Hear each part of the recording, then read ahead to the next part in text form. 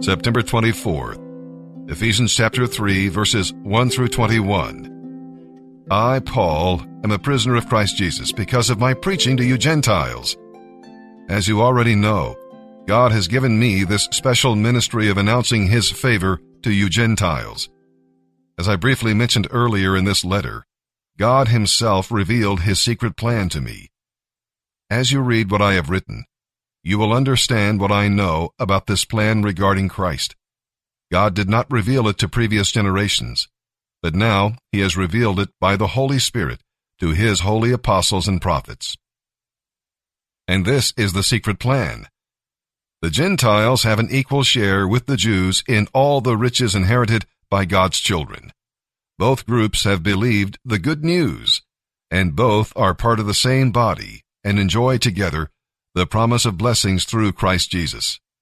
By God's special favor and mighty power, I have been given the wonderful privilege of serving Him by spreading this good news.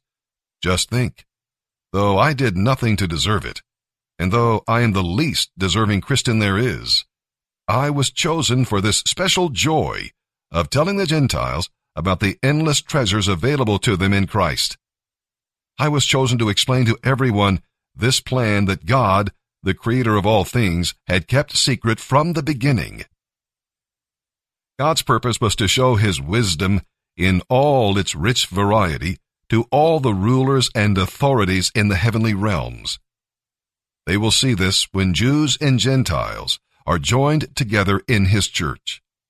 This was His plan from all eternity, and it has now been carried out through Christ Jesus our Lord. Because of Christ and our faith in Him, we can now come fearlessly into God's presence, assured of His glad welcome. So please don't despair because of what they are doing to me here. It is for you that I am suffering, so you should feel honored and encouraged. When I think of the wisdom and scope of God's plan, I fall to my knees and pray to the Father, the Creator of everything in heaven and on earth.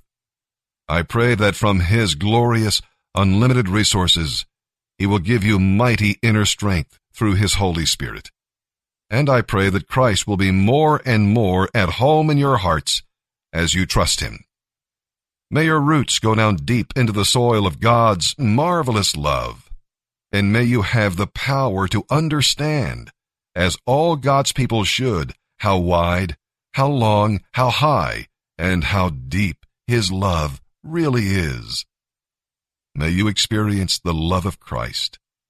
Though it is so great, you will never fully understand it. Then you will be filled with the fullness of life and power that comes from God. Now, glory be to God. By His mighty power at work within us, He is able to accomplish infinitely more than we would ever dare to ask or hope. May He be given glory in the church and in Christ Jesus forever and ever through endless ages. Amen. Good morning, brothers. My name is Michael Saba. Some of you may know me, but for those of you who don't, let me give you a little background information on myself just real quick. I'm 40 years old. I was born in Springfield, Ohio. I was raised in Detroit, Michigan. I grew up in a Christian home, Catholic faith. I grew up knowing about God by going to church every Sunday, but didn't grow up knowing what it meant to have a relationship with God, with Jesus Christ. It was all rules and regulations. I grew up in a very strict home, very sheltered, protected. I remember going to school, and I was very antisocial. But I remember looking at the popular kids and the kids with the money and the women, and those things struck my curiosity. But because of fear of home and my father being so strict, I never messed around with any of that stuff. I stayed doing what I was supposed to do. But the curiosity was always in my heart. My father passed away when I was 16 years old, and I felt like the chains were free, so to speak, to go out and experience all those things that I was curious about, and that's exactly what I did. I dropped out of school. I was an honor roll student.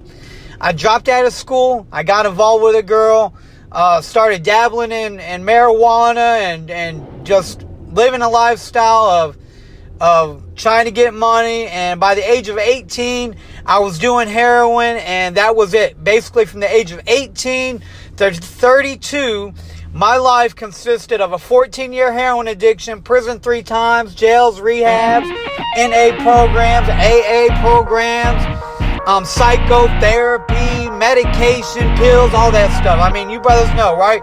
So we've all been there. At the age of 32, my last prison term, I turned my life over to the Lord. I mean, a lot of things go into that, but just real quick, surrendered my life over to Him. I met up with a brother who was on the same path as I was and happened to know about a place called the Refuge. And we were both looking for purpose. We were both looking for what God created us for. And this brother was talking about the Refuge as a place you can go out, make disciples of all nations, develop a relationship with God and with brothers around you who love the Lord, and go out and share the gospel with the world. And that sounded like purpose to me. And we wanted that. So God brought us together, sent us to the same prison where the pastor at the prison just so happened to be a pastor at the Refuge. And that's how we got connected to the Refuge. We ended up going to the Refuge. When I got out of prison, I went to the Refuge, went through it, and I was a coordinator there for a few years. 2 years actually. And that's basically it. So while I was in the ministry, God was beginning to do a work in my life. I got 3 kids. I got 2 kids that are 20 and 21, and I got my 12-year-old daughter, who I now have custody of. So God was beginning to mend and restore those relationships while I was in the ministry. And when I got out of the ministry, I ended up getting full custody of my daughter. And now I'm married. I have my own home. Things are amazing. God has definitely restored everything in my life.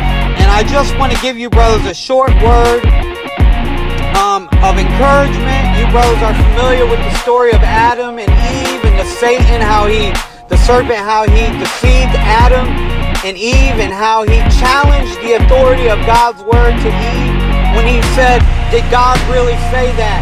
And convinced Eve that God didn't really mean what he said. And I want to encourage you brothers that when you get out of the ministry, and even now, that Satan is going to challenge the authority of God's word in your life. He is going to come up against God's word, and he is going to lie to you. And I want to encourage you to fall back on the truth and to stand on God's word, and to know that when God says something, it's going to happen.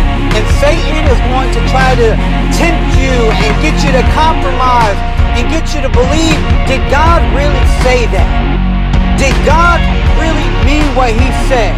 And I want to encourage you brothers today that yes, God does indeed mean what he says. And what he says will come to pass in your life. Don't fall for the lie. Don't eat the fruit. Trust God. Stand on his word. Stand fully dressed in your armor, ready to stand against the enemy and fight the good fight of faith, brothers. Stand together, united, all for the kingdom, all for the glory of God. And know that I love you and I am praying for you all. God bless you. Have an amazing day.